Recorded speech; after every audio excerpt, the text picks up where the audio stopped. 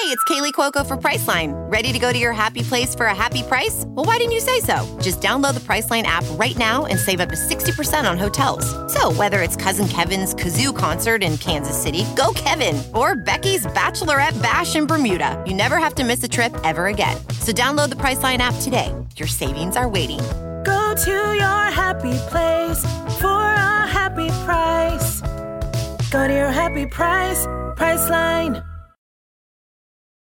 Welcome to the quick hitter version of Buckets, Boards, and Blocks. I'm Monica McNutt alongside King McClure. And this week, our featured discussion is with Washington Wizards insider Quinton Mayo, and he talks the sustainability of this team.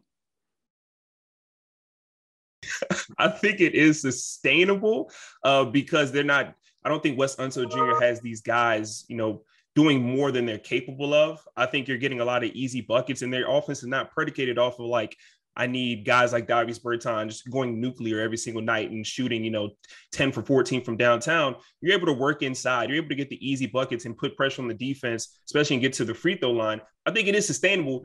Now, when there's more film on a team with the first-year head coach, and we get around that All-Star break and we come out of that All-Star break, I think you might start to see some true colors, and because you have more film on what the team is good at. But I think it's sustainable because you still do have top-end talent like Bradley Beal, who's a star and can't take over at any point in time. I'm so excited. DC needs this, the culture in terms of the basketball fabric, they deserve this. And so I'm in, and hopefully hoping that this team is sustainable. Now, last week, Quinton, our friend Ava Wallace, who does a terrific job covering the Wizards, had a terrific piece on Montrezl Harrell after Bradley Beal lost his grandmother. And it had been a minute, I think, since I had heard a story like that in terms of the team bond come out of the Wizards camp. I mean, obviously John did tremendous things in the community, as has Brad. Yeah. But it feels like the level of camaraderie, and I don't know if it's maturity. I didn't particularly buy into John and Brad having an issue. I just thought they didn't necessarily work well together. Right. And that happens sometimes.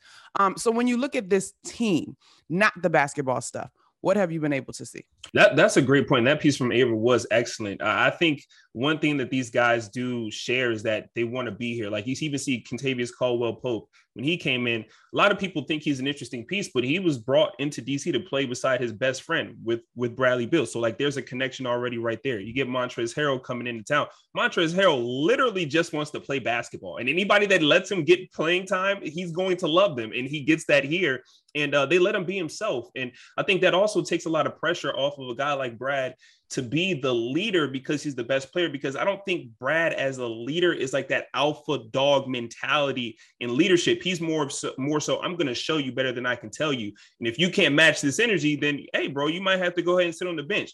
Trez knows what it's like to be an underdog. He literally has a brand called Underdog. That's what he does, but he loves to chirp. He can come in and be the vocal leader, and they let him have that space. So everybody does have a defined role. And I think when all those things come together and you know what's expected of you and what you can contribute, and everybody buys into their role and what other people's role, it makes everybody happier. Everybody loves to be loved. And even it's funny because when Spencer Dinwiddie came to DC, he literally said, I just want to be loved.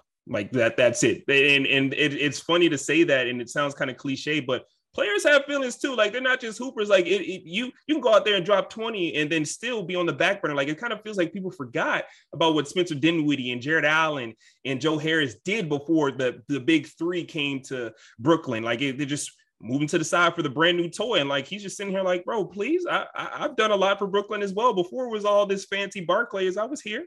So I think that's kind of the identity that a lot of these teams have brought to the team, is that I love being here. I love my role, and let's get some W's together. If you'd like to hear more from Quinton Mayo, myself, and Monica, check out the full version of Buckets, Boards, and Blocks presented by Pure Hoops Media. Also, folks, we're digital. Go check us out on YouTube.